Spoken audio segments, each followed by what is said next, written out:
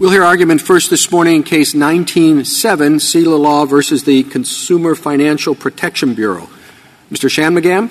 Thank you, Mr. Chief Justice, and may it please the Court. The structure of the CFPB is unprecedented and unconstitutional. Never before in American history has Congress given so much executive power to a single individual who does not answer to the President. By significantly limiting the President's ability to remove the CFPB's director, Congress violated the core presidential prerogatives to exercise the executive power and to take care that the laws be faithfully executed.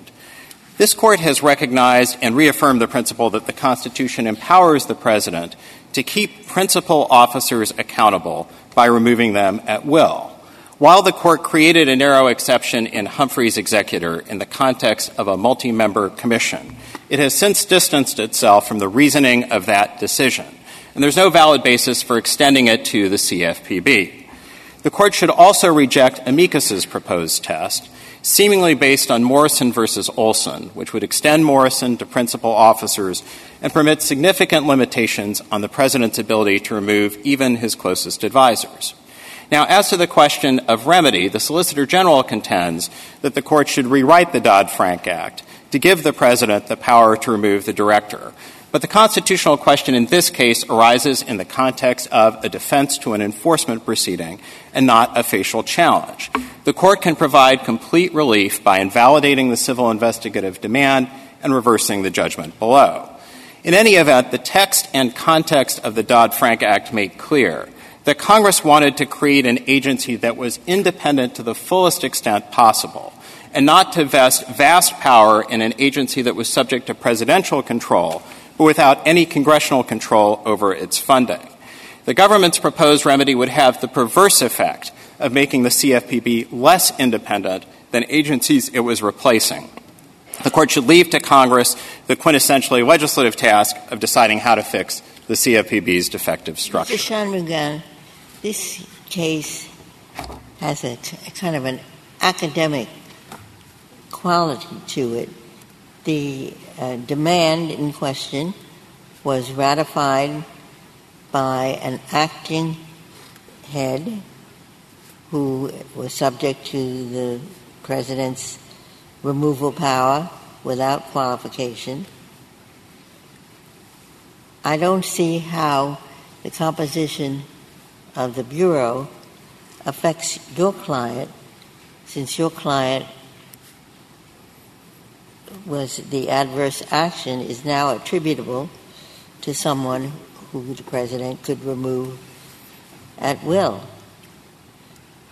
And I don't see how differently you would be affected if the same thing occurred with the President having the power to remove at will.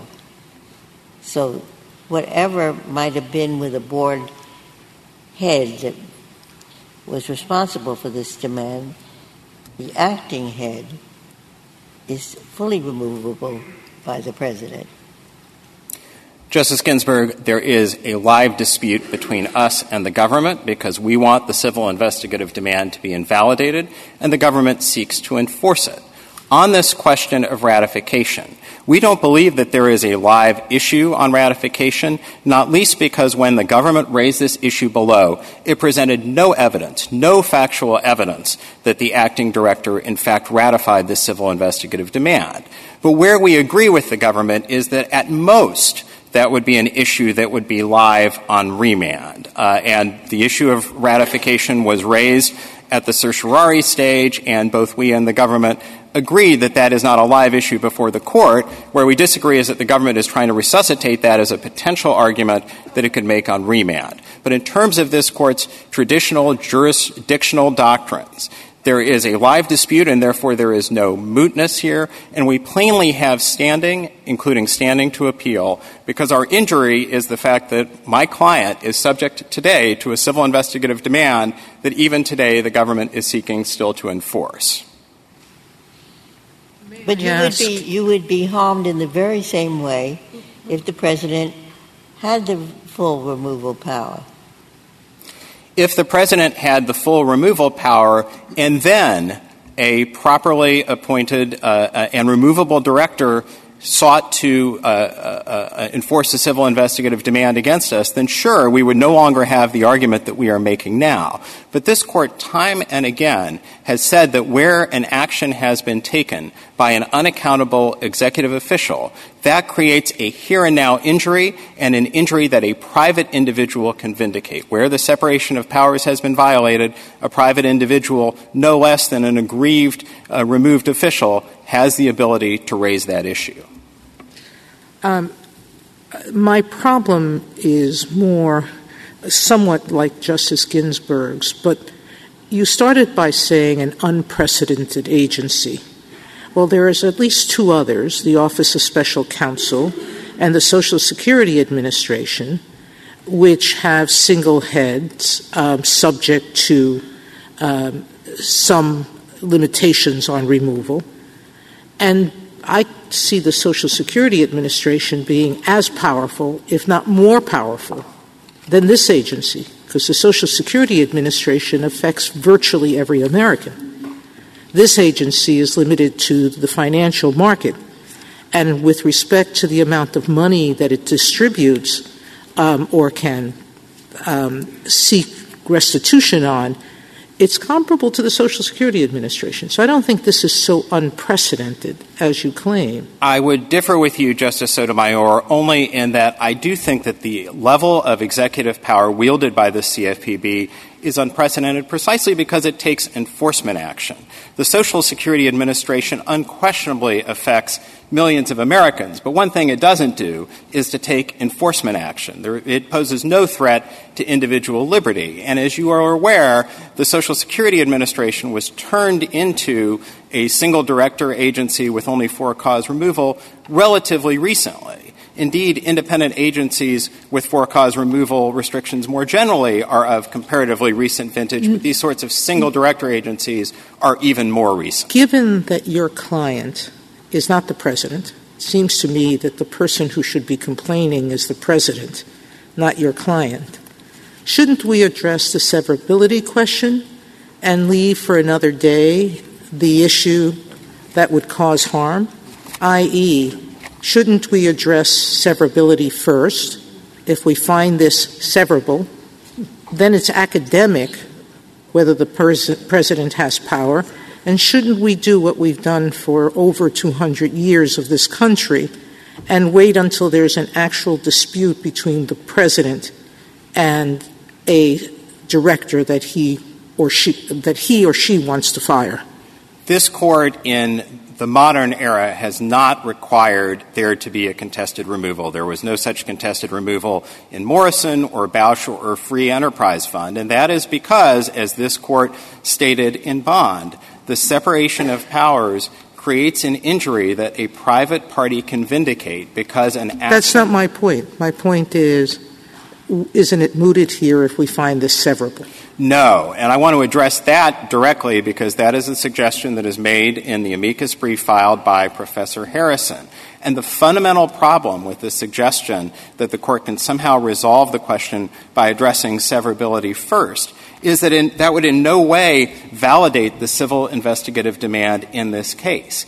Even if there is severability, there is still a civil investigative demand that was issued by a director who at the time was unaccountable. And this Court's cases, Boucher, Lucia, and others, make clear that when you have an action taken by an unaccountable official or an official who is, either improperly appointed or is subject to an improper removal restriction, that action is void, full stop. And that is why we submit that on the question of remedy, the appropriate remedy here is simply to invalidate the civil investigative demand and to stop. That is the more modest remedy here than proceeding to the question of severability. Well, speaking about modesty, this is a very modest restraint. Inefficiency, malfeasance, it stops the president from at whim removing someone, replacing someone with someone who is loyal to the president rather than to the consumers that the Bureau is set up to serve. You talked about liberty. Now, whose liberty are we speaking of? What about the consumers? And Congress passed this law so that the consumers would be better protected against financial fraud. And you're talking about, I suppose, the liberty of your client. But what about the people that Congress was concerned about, that is, the consumers, who were not well protected by the array of agencies that were handling these problems? So 2 points in response to that, Justice Ginsburg. The first is that the for-cause removal restriction here, the inefficiency, neglect of duty, and malfeasance standard, has never been understood to be a modest standard and certainly cannot be read to permit what we think the Constitution requires, namely that the President be able to remove a subordinate not just because of policy disagreements, but because the President has lost faith in the official's judgment or because the President wants someone of his or her own choosing. But I think, second, to the extent that we're talking about Congress's goal here, there is abundant evidence that what Congress was trying to do was to create an agency that, precisely because of its desire to protect consumers, was insulated from political control to the fullest extent possible. As Elizabeth Warren, who was really the progenitor of the CFPB, said at the time, if Congress did not create an agency with functional independence, quote, my second choice is no agency at all and plenty of blood and teeth left on the floor. And so if this Court is considering what the hypothetical what Congress would have hypothetically wanted at the time of the Dodd-Frank Act, I don't think that what Congress would have wanted was the creation of an agency that was fully subject to the President's control. But I think Justice Ginsburg's point included what the standard would be like, the inefficiency, malfeasance, whatever. And I don't think we've done this in prior cases, but wouldn't the normal principles of constitutional avoidance suggest that we might want to scrutinize a little bit how rigorous a limitation that is before we get to the point of striking down the statute? I mean, just take inefficiency. I mean, the President might determine that a particular approach of the agency to consumer protection was not as efficient as another approach. And I don't know why you couldn't say that that's a ground of efficiency that he could act upon. And theoretically, I don't know that the courts would be terribly suited to second-guess that judgment. Mr. Chief Justice, I don't think that that term has ever been understood that broadly. And, of course, this Court has a long history of dealing with the inefficiency, neglect, and malfeasance standard dating back to Humphrey's executor. And I would refer the Court to Judge Wilkins's concurring opinion in the D.C. Circuit in PHH, which I think walks through each of the terms and explains why what those terms really require is something closer to outright incompetence. And not surprisingly, presidents have only very rarely invoked their authority at all to remove officers under that standard. But if this Court were to somehow convert that standard into what we think it constitutionally would need to be, which is effectively an at-will standard, then sure, that would have essentially the same effect as overruling Humphrey's executor, because it would permit presidents, where they disagree with the policy priorities of these officials, to remove them. On severability. No, go ahead. On severability, what do you do with the text of the severability clause? You mentioned we would be rewriting the Dodd-Frank Act. But wouldn't we be rewriting it by ignoring the text of the severability clause? I don't think so, Justice Kavanaugh. And mindful of your opinion when you were on the D.C. Circuit on this issue, I would say two things. The first is that I think that the text of the boilerplate severability clause in the Dodd-Frank Act can be read to say, in essence, only that if you strike an invalid constitutional provision, the entirety of the remainder of the Act shall not fall. And part of the reason why you may want to give the boilerplate provision that interpretation is because of the more specific severability provision in Title V, which I think by the government's own concession would be rendered superfluous if you don't adopt our proposed meaning. But if you disagree with me on that, I do have a second point, which is that this Court has consistently made clear the severability clauses create only a presumption. After all, they are, as this Court has indicated, an aid in determining the intent of a hypothetical Congress. And here I would respectfully submit that the presumption is a weak one because on the one hand you have a boilerplate severability clause which covers the entirety of the Dodd-Frank Act. And on the other hand, you have very specific indicia in Title X itself. But the Court said that back in an era when we didn't pay as much attention to the text of the statute. And the text of the statute here has a severability clause. This Court has never treated severability clauses as dispositive, and I think that that is because of the nature of the severability inquiry, which is a hypothetical inquiry. It's not quite like ordinary statutory interpretation. And here I am not just relying on statements in the legislative history. I'm relying on the text of Title X itself. And in the very provision creating the CFPB, Congress describes it as an independent bureau. There are the other provisions of the CFPB which very unusually insulate the CFPB from the appropriations process. And so to the extent that this is an inquiry into congressional intent, this Court should have serious pause about going so far as to render this agency subject to complete presidential control when we know that that's not what the sponsors of the Dodd-Frank Act wanted. Your argument rests mostly on this distinction between multi-member and single-member agencies.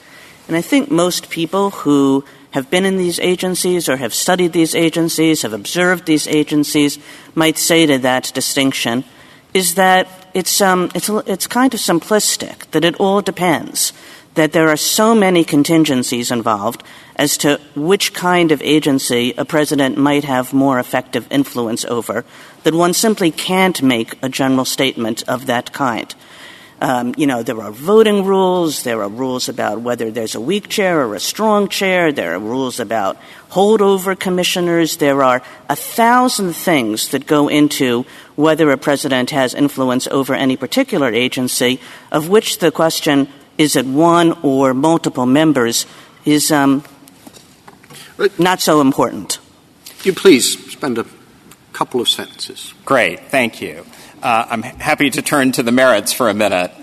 On Humphrey's Executor, which is really the primary case on which amicus relies, I think we're all here trying to make sense of Humphrey's Executor, knowing that in Morrison this Court essentially disemboweled the reasoning of that case. And I think that it is at least implicit in Humphrey's Executor that the Court was focused on the fact that the FTC was a multi-member commission. And as we explain, ex ante, recognizing that there are variations in how multi-member commissions are structured, we believe that multi-member commissions pose a much lower threat to individual liberty and give presidents a somewhat greater degree of control. And so our fundamental submission on the constitutional merits here is that the Court can plausibly limit Humphrey's Executor to that context.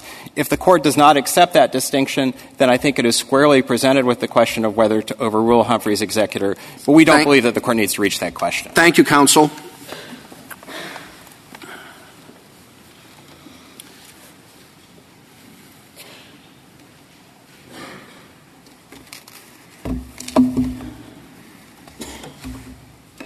General Francisco. Mr. Chief Justice, and may it please the Court. As a general rule, the President has the unrestricted authority to remove principal officers. Humphrey's Executor recognizes an exception for multi-member commissions, but that shouldn't be extended to single-headed agencies for two reasons. First, there would be no coherent limiting principle. The only difference between the FTC and most cabinet agencies is the multi-member structure. If that's irrelevant, then Congress could presumably impose for-cause removal restrictions on almost the entire cabinet, from Treasury to the EPA. Second, that in turn would sever executive power from political accountability. The President stands for election.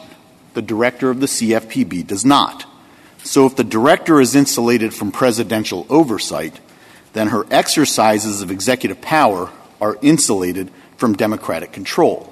And that's not the structure that our Constitution creates and requires. Mr. Chief Justice, I'd like to initially address the meaning of the for-cause removal standard. Because before you do that, may I ask, isn't it uncommon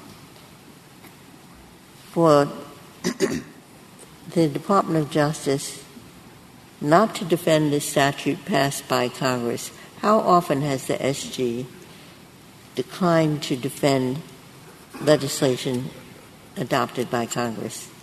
Your Honor, I don't have the precise number, but the general rule is that we defend the acts of Congress unless it infringes upon the President's own executive power.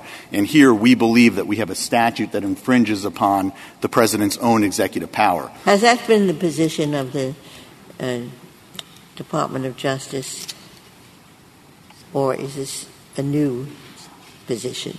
I believe that that is the long-standing position of the Department of Justice, that the general presumption that we will defend acts of Congress has an exception built in when the act of Congress infringes upon the President's own executive power.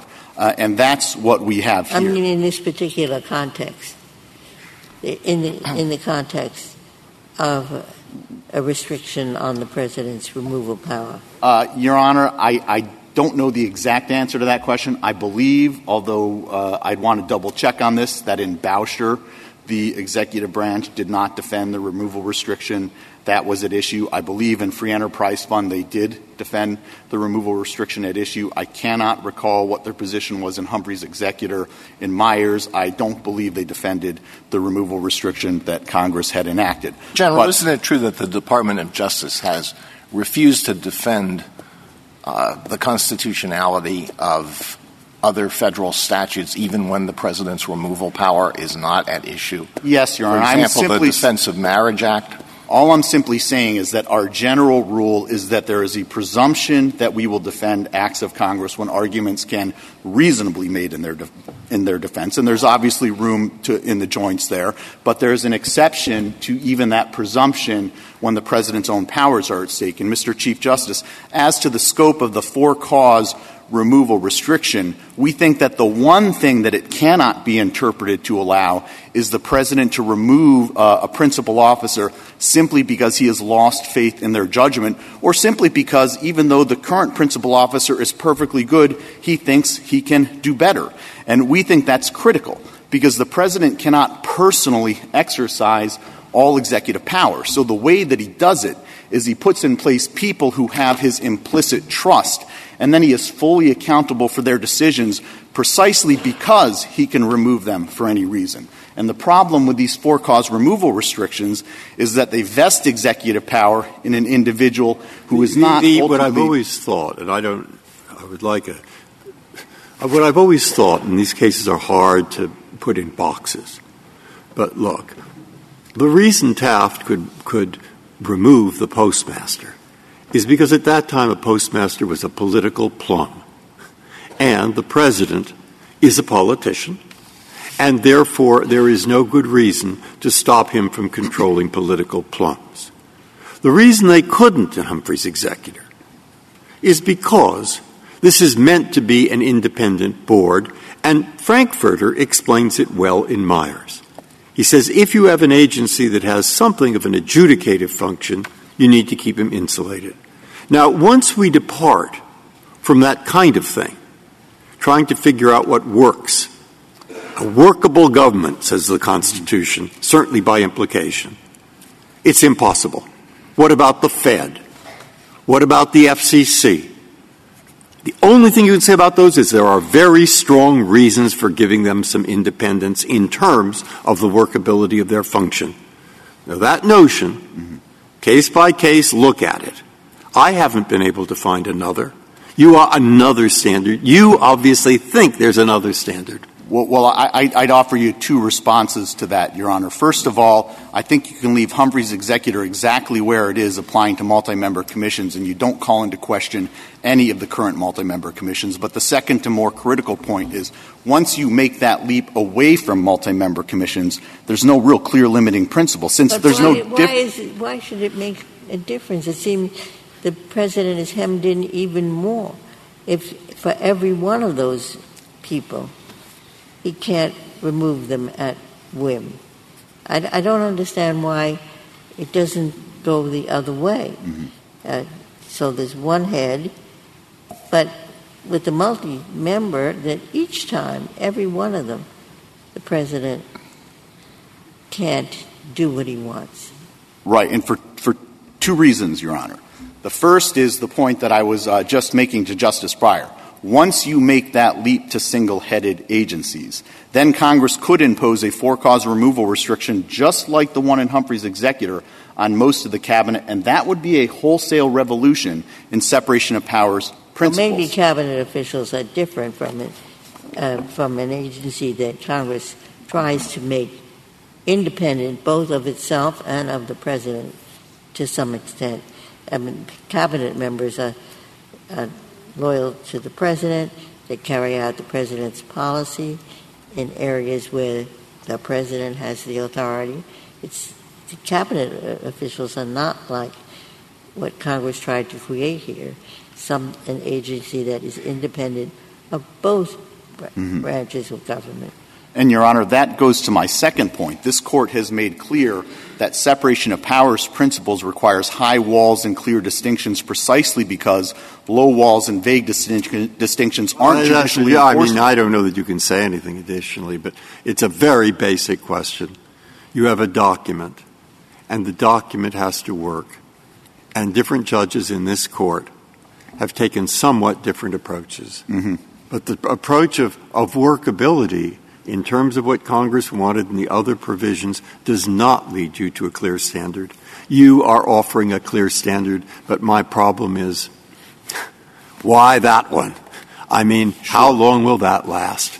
And it's I don't know if there's anything you can add, but you see where I'm coming from. I would like to add something, Your Honor, because I do think that we're offering a very clear standard, and at the same time I would like to finish responding to Justice Ginsburg's point, because the cabinet is nowhere defined. The cabinet is simply a matter of tradition. The reason why particular agencies are in the cabinet is typically because they're removable at will. But once you say that you can impose for-cause removal restrictions on agencies that are functionally no different than the FTC other than in their multi-member structure, you really no longer have defined a limit on when Congress can impose a similar restriction. And if you go down that road, Your Honor, you can effectively saddle every new president with his predecessor's cabinet, much like this administration was saddled with his predecessor's head of the CFPB. Yes. I'm not sure, General, that you responded to the part of Justice Ginsburg's question, which, again, focused on this principal argument that you're making, which is the multi-member versus the single-member. And I think she was saying that even if you could make a generalization, which I think that there are problems with, but even if you can make a generalization, it cuts the other way, that a multi-member commission, just because it diffuses power, is much more difficult to influence. If a president can get one person on the phone, that's a lot easier than if he has to worry about 7 people who are all doing their own thing. And so in just the basic understandings of one person, easy to influence, more accountable, even if you can't influence him, you can point at him. Why isn't a single-member agency better? So my first answer to that is even if I assumed for the sake of argument that what you were saying was right, and I don't agree with it, I don't think it would matter. Because the rationale of Humphrey's executor is that the for-cause removal restriction was allowed because the agency was quasi-legislative or quasi-judicial. And by that, I think what the Court meant was that it was a multi-member body that acted through deliberation and consensus. And that rationale simply doesn't apply to single-headed agencies, even if you thought it was the same diminution of power. If I could give you an example to help illustrate the point, based on Morrison against Olson, I very much doubt this Court would uphold an independent counsel statute that was trained in on the investigation of private individuals, even if it were a very small number of private individuals, and even if this Court thought it resulted in less of a diminution of executive power than the independent counsel statute at issue in Morrison, precisely because the rationale for Morrison wouldn't apply. There wouldn't be the need to prevent the perceived conflict of interest when the executive branch investigates itself. So even if you thought it was a lesser diminution of executive power, because the rationale of Humphrey's executor doesn't apply, it wouldn't justify the extension of Humphrey's. But now I'd like to address also why I disagree with your fundamental point. The first is the no limiting principle point, and I'm not going to go further into that because I've already said it. The second is multi-member commissions actually, in my view, represent less of a threat to liberty precisely because they are multi-member bodies that act through deliberation and consensus, and that restrains the exercise of their power. For a single-headed agency, often the only restraint on the exercise of power is a political or democratic accountability restraint.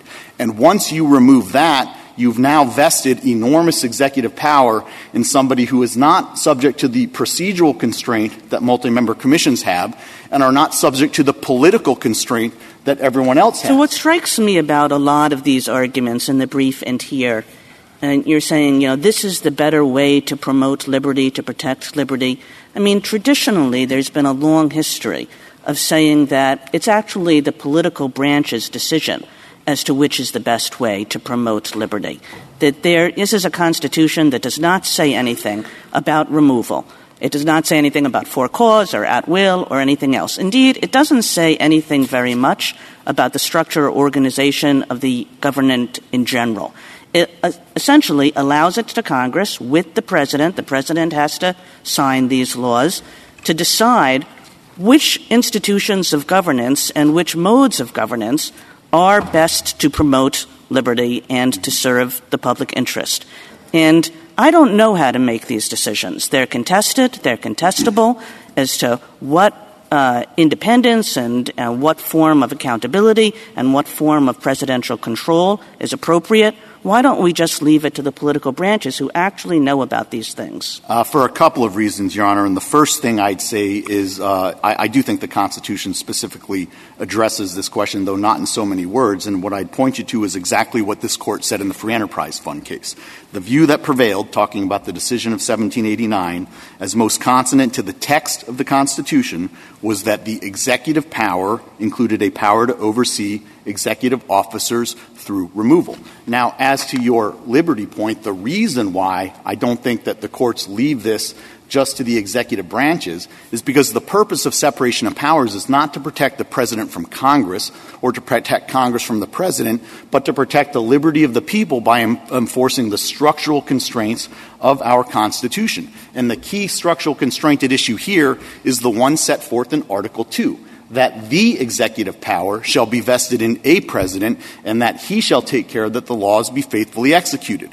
The only way he can do that is if he's fully accountable for the decisions of his principal officers. And the problem with these for-cause removal restrictions is that they vest executive power in individuals who are not ultimately accountable to the people through their duly elected president. Is your argument stronger or weaker when you look at the budgetary constraints? I mean, does the independence of the agency from the budgetary process further weaken the democratic accountability through the president, or does it give him at least some say in the agency's functioning? Well, Your Honor, respectively, I think that gives the president less control, but that's not the focus of our argument. Ultimately, it's the president's duty to oversee the executive branch through the removal power, not Congress's duty to oversee the executive branch through the appropriations power. So I think it marginally, that additional insulation marginally helps us, but I wouldn't rely on that here.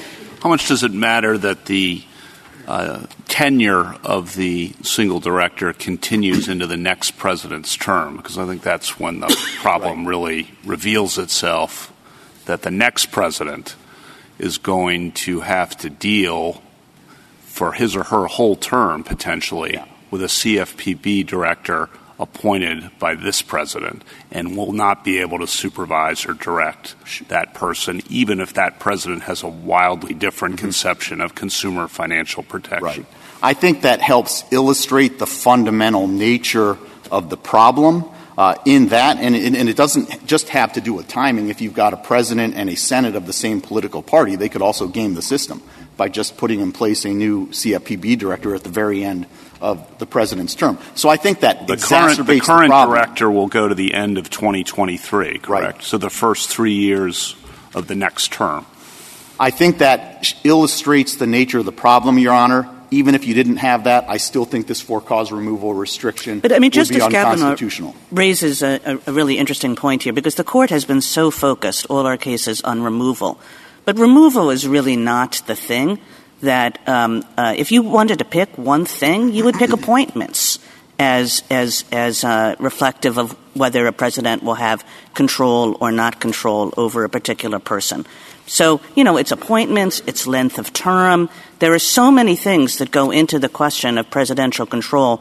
Removal has historically been very difficult for presidents to exercise as a way of controlling people because the people you want to remove the most, there are all kinds of political constraints about why you shouldn't remove them.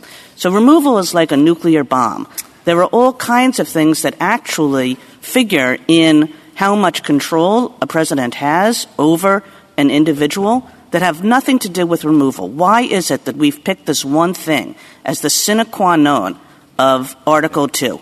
Because respectfully, Your Honor, I would very much disagree with the entire premise of your point, and I point you to the Court's decision in Boucher, where the Court wrote that once an officer is appointed, it is only the authority that can remove him and not the authority that appointed him that he must fear and in the performance of his duties obey. And as this Court made clear in the Free Enterprise Fund case, the removal power is the principal power that the President uses not only to supervise the executive branch, but to ultimately be held accountable to the people, which is, after all, the whole point. I would like to address the severability issue, which is very important to the government. If the Court doesn't address the severability clause, as my friend has suggested, then there really is a cloud hanging over everything that the CFPB does. If, as we contend, the removal restriction is unconstitutional, and if it is inseverable from the remainder of the statute, then everything that the CFPB does is invalid, and they don't even have the authority to ratify the CID here. So we think it's critical that the Court address that question, and I would also respectfully submit that it is a very easy question in this case in view of the clear and unambiguous severability clause.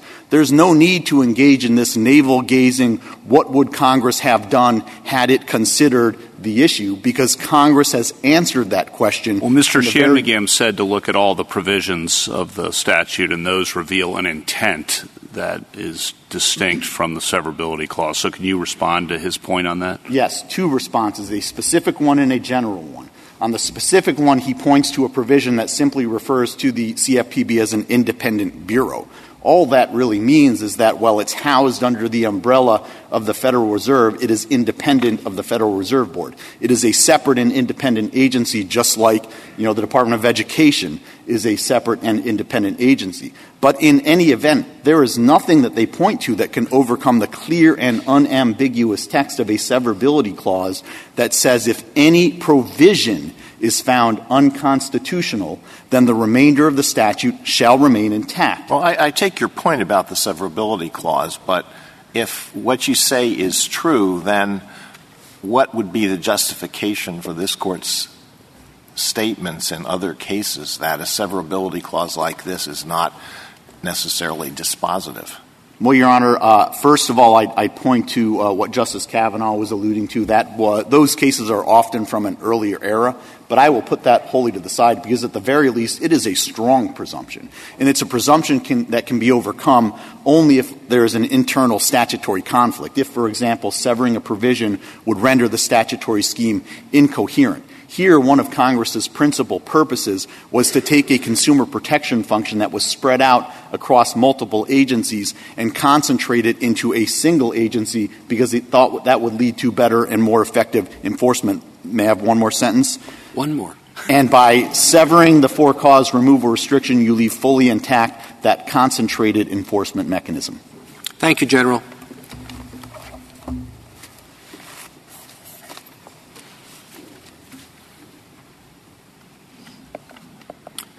Mr. Clement.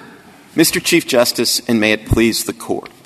Text, first principles, and precedent all support the validity of the removal provision at issue here. Nonetheless, the parties are in violent agreement that the provision is unconstitutional. Moreover, they are eager, indeed hungry, to borrow a phrase from Justice Scalia's Windsor opinion, to have this Court decide the constitutional issue on which they agree. But if they agree, it's reasonable to ask, why doesn't the government give petitioner what it wants and drop the CID? But there's the rub. The President And the executive branch acting through the president does not want the CID dropped, which is why the acting director, when he was removable at will, ratified the investigatory demand here and told the Ninth Circuit that that ratification was an independent, non-constitutional basis to resolve the entire case. The Solicitor General at page 22 of his reply brief continues to argue that the ratification precludes any relief for the petitioner. Yet he insists that this court should decide the constitutional question because the parties somehow agreed at the cert stage that ratification would be saved for the Ninth Circuit. Thus, this is a case, unlike Windsor, for example, where the lack of adverseness between the parties is fundamentally distorting this court's ability to do its job and its general preference to decide cases on non-constitutional grounds rather than wading into difficult constitutional questions. There is a phrase that aptly describes what the Solicitor General wants from this court, and it's an advisory opinion, and this court lacks jurisdiction to issue it. But if this court were to reach the merits, it should affirm the decision below in the constitutionality of removal provision that uses the same familiar phrase that this court has approved on other occasions and leaves the removal power with the president, which avoids the principal defect in this court's cases. My friends want to describe this court's precedents as providing a general rule of illimitable presidential removal power subject only to a narrow exception for multi-member commissions. With all due respect, that is wishful thinking. The general rule that describes all of this court's cases is that the Congress cannot assign the president's removal authority elsewhere, Mr. whether Clement, to Congress. I understand your point about ratification. I think if the other side were to have an opportunity to respond, they might say something like this, that we don't normally decide questions in the first instance that haven't yet been adjudicated below. We're a court of review, not first view, I think is the phrase I often hear. What would you say to that? I would say, Justice Gorsuch, that might be a reason to dismiss this case as improvidently. So you're really arguing that we should dig the case. I'd say if the choices are dig the case. That's your first argument. Or decide. Well, it's not strictly a dig argument. The way I would think about it is this court in Windsor, over a strong dissent by at least 3 justices, said that it could decide that case jurisdictionally even though there was a lack of adverseness between the parties. But even the majority was concerned with that lack of adverseness between the parties, and it suggested there was a prudential test, and you looked for whether there was a prudential reason to decide the case or not to decide the case. Here, I think there is, with respect, the mother of all prudential reasons not to decide this case. So I think the answer to the question is yes, right? You dig the case. No, that's your first choice. The prudential, mother of all prudential reasons not to decide it, I would take that to mean we should dig it. No? No, Mr. Justice Gorsuch, I think you should write a fine opinion that vindicates much of the reasoning of the dissenters in Windsor, but reconciles it with the majority. And it's not a dig. It's a jurisdictional opinion. And it says adverseness is vitally important to Article 3, and it's vitally important especially when the lack of adverseness could cause this court to unnecessarily decide a constitutional question. Boy, that sounds a lot like a dig. But okay, fine. On the merits, what do we do with the fact, and I'm sure you've given this great thought, that if we were to approve single-member agencies without any presidential removal power, let's just suppose that, we would run into questions about the cabinet, for example, which are just agencies, right? So how would you have the court write an opinion to distinguish this case from that? So I want to be responsive, but I want to point out that I don't think... Great. But just to point out, at starters, you don't avoid drawing a line by adopting the Solicitor General's position. I understand that. Okay, because I don't... Now if you could answer my question. Sure. So I would draw it the same place I think he would draw it. So I don't think he would say that you can eliminate the State Department by creating a multi-member commission on foreign affairs. That's not my question, Mr. Clement. If you could answer my question, I'd be grateful. My question is, what if Congress tomorrow revived the Tenure in Office Act, all right, and said presidents can't remove without a whole bunch of conditions, not Senate approval, okay, but something else that looks a lot like that. Wouldn't that be a problem with the Constitution?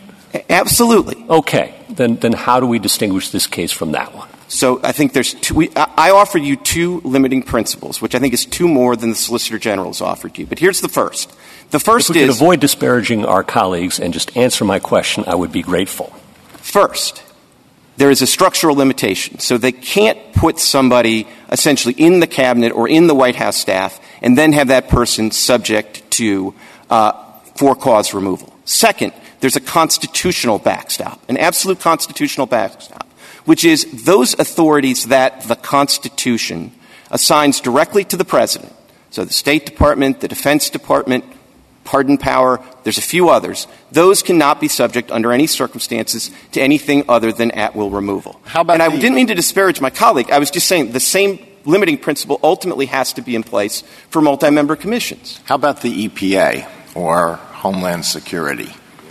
So I think EPA is something that they probably could make subject to for-cause removal. I think Homeland Security in its current form they couldn't, because some of the powers that were given to the Homeland Security Secretary by Congress were powers that were borrowed from the Defense Department. And I think if any of the authorities that are being exercised by a cabinet secretary are authorities that the Constitution assigns directly to the president, you probably can't make that subject to. What is your definition of a cabinet secretary?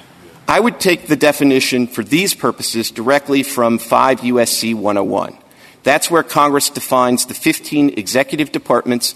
They are the 15 executive departments that are in the line of succession. That would be my place. Those change from time to time, right? Relatively rarely. I mean, the last time we had one added was the Department of Homeland Security. Right. And my point is a structural one that works with a constitutional backstop. The point is Congress can't sort of try to have it both ways and say, we don't really want this person to be independent. We just want to sort of hamstring the president. But ultimately, there is a constitutional backstop. And I think it's the same backstop that you would have to eventually put in place for multi-member commissions. And it's based on — That's when you began by saying that was a narrow exception that the Solicitor General adopts.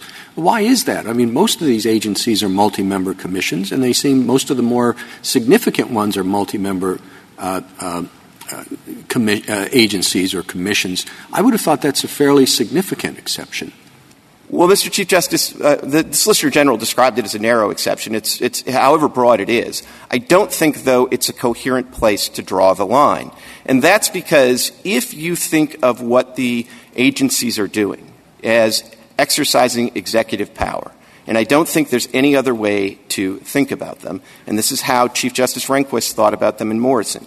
If they are exercising executive power, then this Court has held for nearly a century that you can have principal officers exercising executive power subject to inefficiency, neglect of duty, and malfeasance removal provisions. So there isn't some absolute sort of prohibition on that. Then the question is there something sacrosanct about a multi-member commission?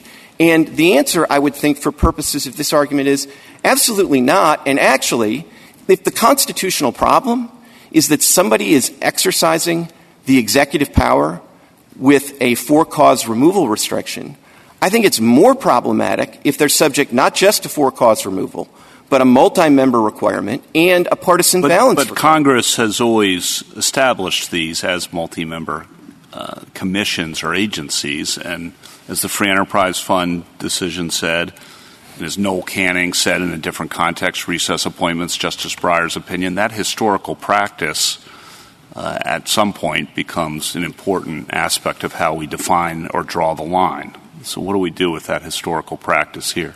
Well, I think what you do is you take the historical practice as a given, so you don't overrule Humphrey's executor despite the invitation to do so. But then you think, okay, now we confront something that's different, not completely unprecedented. We've had 4 of them spanning about 30 years. But you confront something new, and then you say, is this different in kind? And here's, on the different in kind, just how this will play out if you were to win. It's really the next president who's going to face the issue, because the head of this agency will go at least 3 or 4 years into the next president's term, and the next president might have a completely different conception of consumer financial regulatory issues, yet will be able to do nothing about it. And this director, and that's different from the FCC and the FTC and the NLRB and you name the rest, because the chair is redesignated by the new president when the president comes in. That happens with almost all of the multi-member agencies. So how do we deal with that real-world consequence that seems different and troubling? So 2 points, Justice Kavanaugh. First, I don't know that's different with respect to many of the important agencies, and I point, for example, to the Fed. I don't think the president has the ability to just change who's the chair of the Fed as soon as they walk into office, and they may not even be able to make an appointment to the Fed for a couple of years. And so I think, as Justice Kagan alluded to, there is a number of different forms of multi-member agency. But second, I think that gets to the question that the Chief Justice asked earlier in the argument, which is it depends a little bit about what inefficiency, neglect of duty, and malfeasance mean. I mean, if that's something that basically means that you have to have a very high standard before you can remove somebody, then maybe there is more of a constraint in that situation. If it means something slightly less, there may be less of a constraint, and you're not drawing on a blank slate in that regard. My friends on the other side act as if this was sorry to interrupt, but if we water down the standard, as you're suggesting, of what it takes to remove an independent agency head, that would apply across the board and actually would be a broad holding that would make the FCC, the FTC, NLRB less independent. I think it depends. I mean, if you're interpreting those terms to avoid a constitutional problem and the particular constitutional problem you just articulated, then I don't think it necessarily follows that those same terms would be watered down in the context of a multi-member. What about the budgetary consequences? I mean, your friend on the other side refers to this individual, the head, as sort of like the effective president over this significant swath of the economy. But with the budgetary things, it's actually more powerful than that. I mean, they don't even have to go to Congress to get their money. Isn't that something that we should factor in to the substantive question on his removability?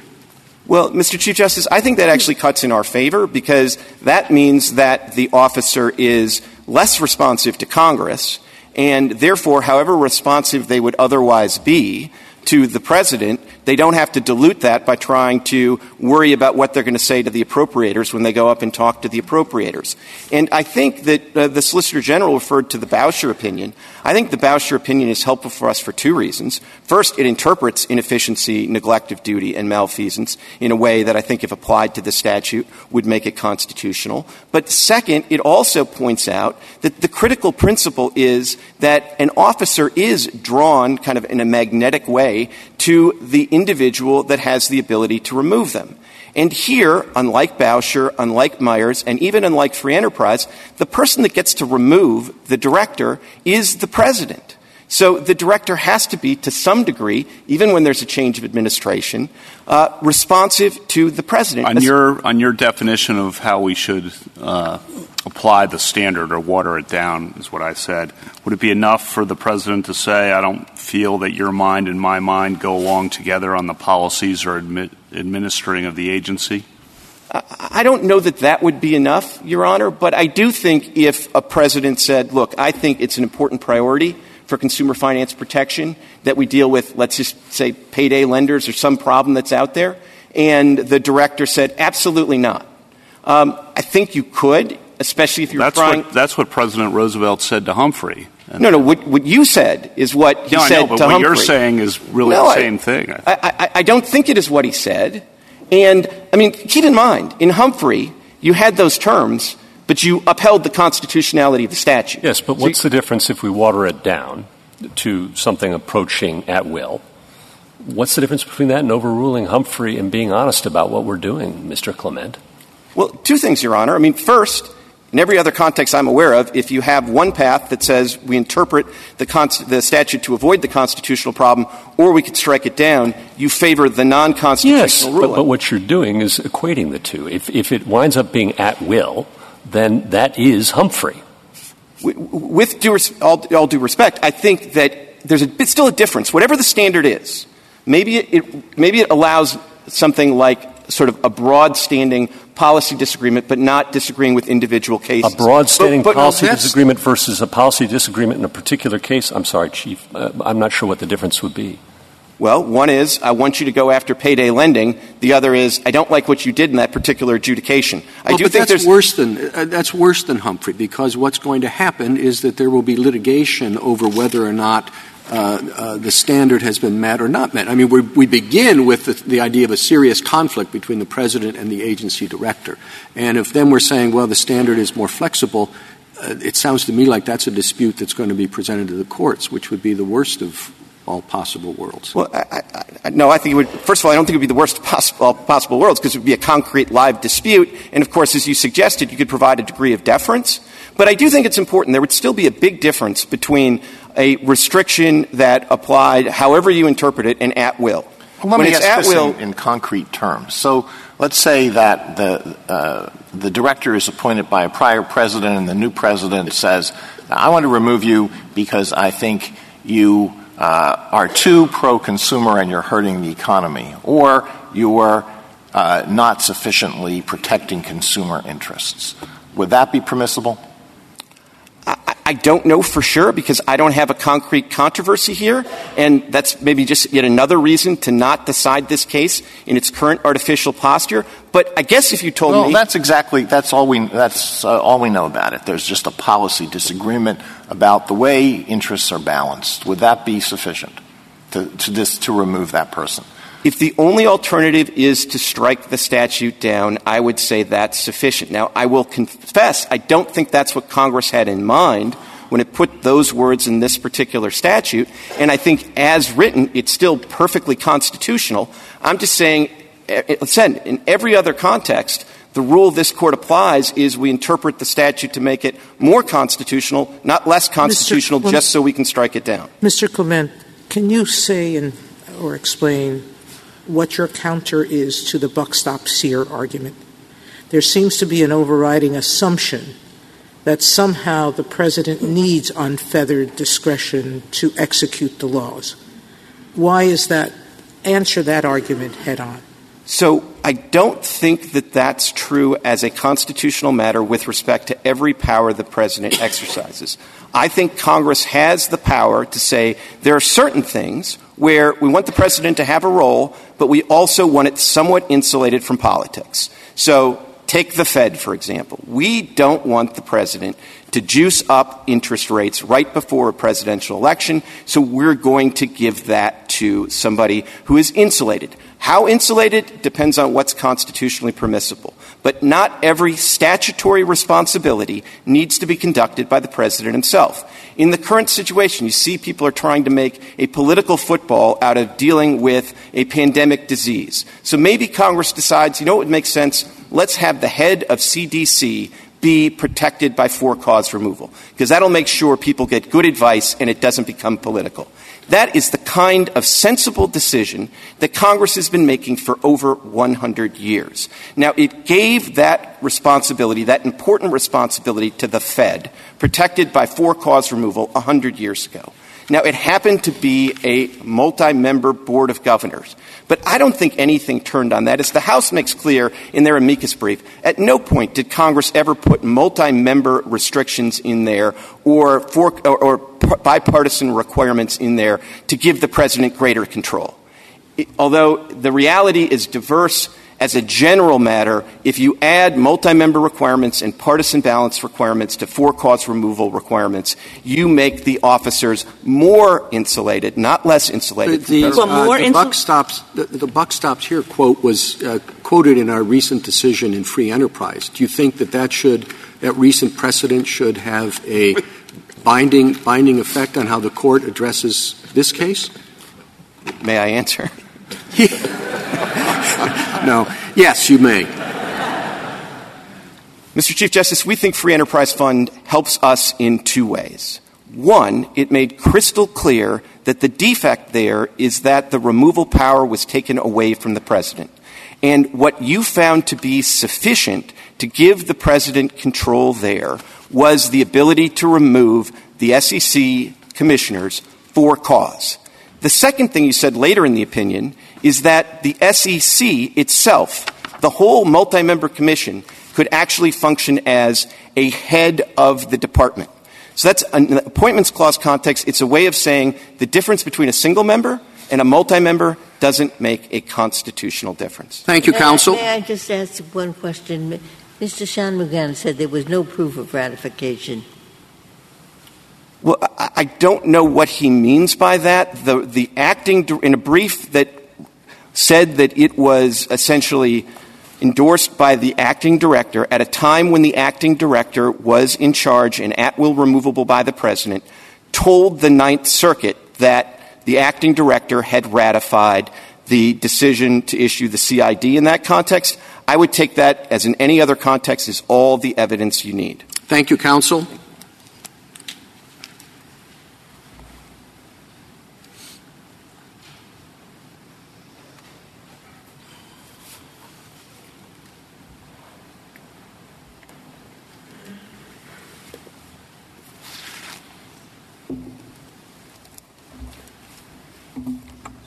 Mr. Letter? Mr. Chief Justice, and may it please the Court, let me begin just by saying the Speaker of the House thanks the Court for its courtesy in agreeing to let the House be heard here today. I'd like to start out, if I could, by responding to Justice Gorsuch's question to my friend Mr. Clement about do we want the Court to dig the case? No. We think that the Court should affirm on alternative grounds because, as we have pointed out, there are two reasons why this Court's venerable doctrine, with which the House completely agrees about avoidance of constitutional issues. One is the ratification point that we've been discussing, and two is the severability point, which this Court, in cases like Matthews and Chadha, has indicated you can look at first initially. And here, the severability point, we think, is absolutely clear because of the severability clause. But in addition, there's another point that I wanted to make that hasn't yet been said. If there is no severability here, I want to make sure that you all understand this is not a simple situation of, well, we'll just have these functions go back to the other agencies where they came from. They came from 7 different agencies. The Office of Thrift Supervision no longer exists. The other agencies don't have either slots or appropriations to enforce what the CFPB does. So if you say this is non-severable, we strike down the whole statute, in this instance that would be a very, very major action. Mr. Letter, are you quite concerned about the agency taking away your client's authority over the budget with respect to this very significant part of the economy? We are not, Your Honor, because this is something that Congress has done with several agencies in the financial regulatory sectors. For example, the Fed, in particular, the National Credit Union Administration. So this is a function that the FDIC. This is something that Congress has done and the President. So the political branches have done in different agencies within this financial regulatory sector. As far as one of the things I'd like to pick up on also is Justice Kagan's point or question about is it really so simple about agencies with multi-members or an individual. And I know, as Judge Kavanaugh, you wrote extensively on the influence, but I'm going to try to press hard and convince you otherwise. The situation here is if the President were to try to, by removals, influence the kinds of functions that the CFPB does, we would have to make removals possibly from 7 different agencies, any number of individuals. And then the point that was made about, well, there haven't been many removals, it's a big deal. It is a big deal, and that's why there have been almost no removals. In fact, what we know from history is presidents have all sorts of ways that they influence agencies. And they influence agency commissioners or heads. Just as, for example, sometimes you might have a situation where a president convinces a Supreme Court justice to leave that post. Well, what do you have? Do you want to add anything on what I think is quite basic and people disagree? On the one hand, you have people, good walls make good neighbors. Let's look for a line, multi versus single, or some other line. The other is the approach, there's something about me that doesn't like a wall. And before I want to have a wall, I want to know what I'm walling in and walling out. And that looks to function. What did Congress have in mind? How does it wall in the president? What is it exactly the agency is doing? The difficulty of that, of course, is there is no strict line. And the courts have to approach it without knowing too much about it, case by case. Do you have anything you want to say on what I'd call that basic difference of approach in these cases? Yes, Your Honor, and you're absolutely right. This is a basic difference here. The point is that we do not agree, I do not agree the House with Mr. Clement's argument that we should water down the standard. But we definitely agree the House believes, and notice the House has not tried to have cabinet members be anything other than at will. And I think my friend Mr. Clement hit on a very key provision. One is the succession, the cabinet members who are in the succession. Not all cabinet members are succession to the president. But 2, the basic independent powers that the president has because of the Constitution. So it's not just the Defense Department as my... So would you draw the line, Mr. Letter, then? I guess I have 2 questions for you. First, if the standard isn't watered down, what does that standard mean for removal in your mind? And number 2, what would be the stopping point for Congress's ability to place high levels, serious impediments to presidential removal powers of members of the cabinet and other what we think of traditionally as executive agencies? Your Honor, I'm going to start with the second one. I don't know the answer of how far Congress could go, Congress and the president together could go. Is that a pretty vital question for us to be able to answer to decide this case? I don't think so, Your Honor, because you have decided in Humphrey's executor, Wiener, Buckley, Free Enterprise, Morrison versus Olson, you've decided all of those cases and you've said that removal protections are constitutional without answering that question. I searched in vain. In none of those decisions have you... No, fair enough. But you're at the podium. So take a shot at it. I'm going to pick up on a word that I believe this Court has used, which is they should be modest.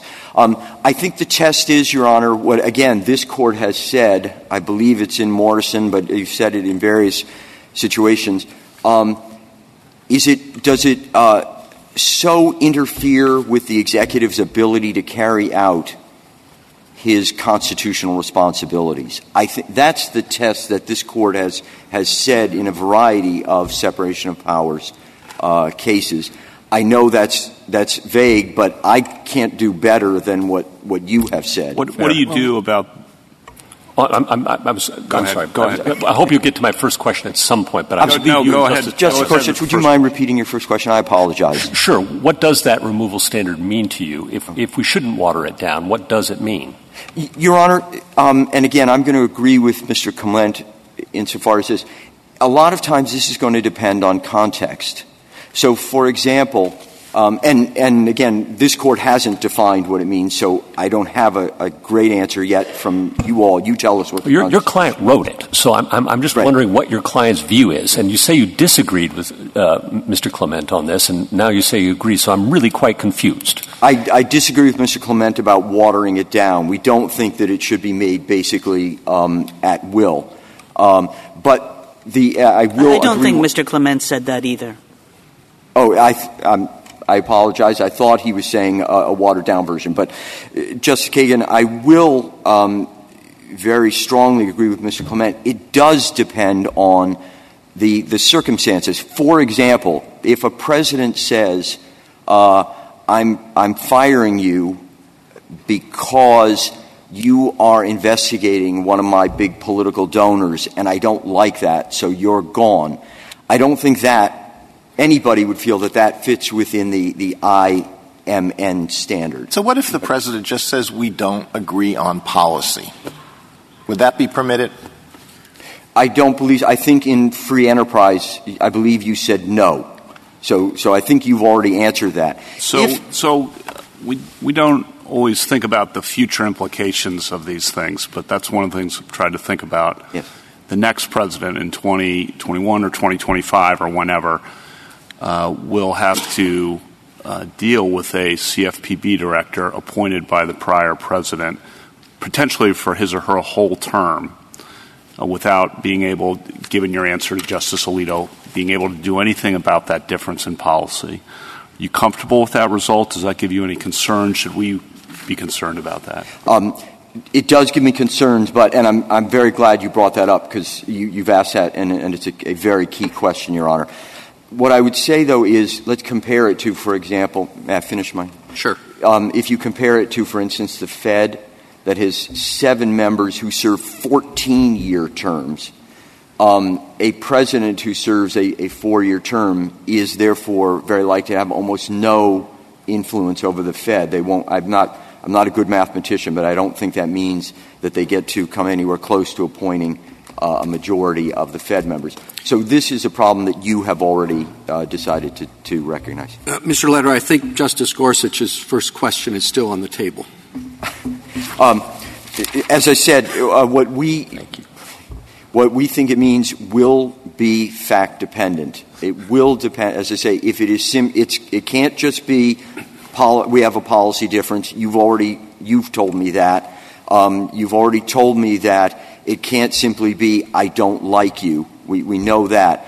But for example, if it's a situation where the president says you are doing something that undermines national security, one of my core functions, or it undermines foreign relations, and I direct you to stop, an agency that says no, I believe that would be, Your Honor, cause for that would meet the standard. Thank you, counsel. Thank you, Your Honor. 2 minutes, Mr. Shanmugam. Thank you, Mr. Chief Justice. Just 3 points on jurisdiction, the merits, and the remedy, respectively. On jurisdiction, amicus, who is appointed to defend the judgment below, now seems primarily to be arguing that this Court made a mistake in granting certiorari because of the existence of the ratification question. As a preliminary matter, that was flagged by both sides at the cert stage, and this Court nevertheless granted review, and I would respectfully submit for good reason. Ratification goes at most to the remedy for the constitutional violation here. And that issue is obviously not briefed before this Court. It was raised by the government in the Ninth Circuit, but notably, unlike in the other cases involving challenges to the CFPB's constitutionality, the government provided no factual support, no declaration, nothing in support of ratification. I think the ratification is deeply legally problematic here, too, and I would refer the Court to the amicus brief of RD Legal Funding if the Court has questions about that. And ratification wouldn't solve the constitutional problem because even if the CID itself had been ratified, the continued prosecution of this enforcement action would still present exactly the same constitutional concern.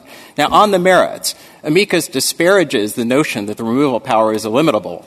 Ironically, the Court used exactly that adjective in Humphrey's Executor, at least where agencies are performing executive functions. No one defends the rationale of Humphrey's Executor, distinguishing between executive functions and quasi-legislative or quasi-judicial functions.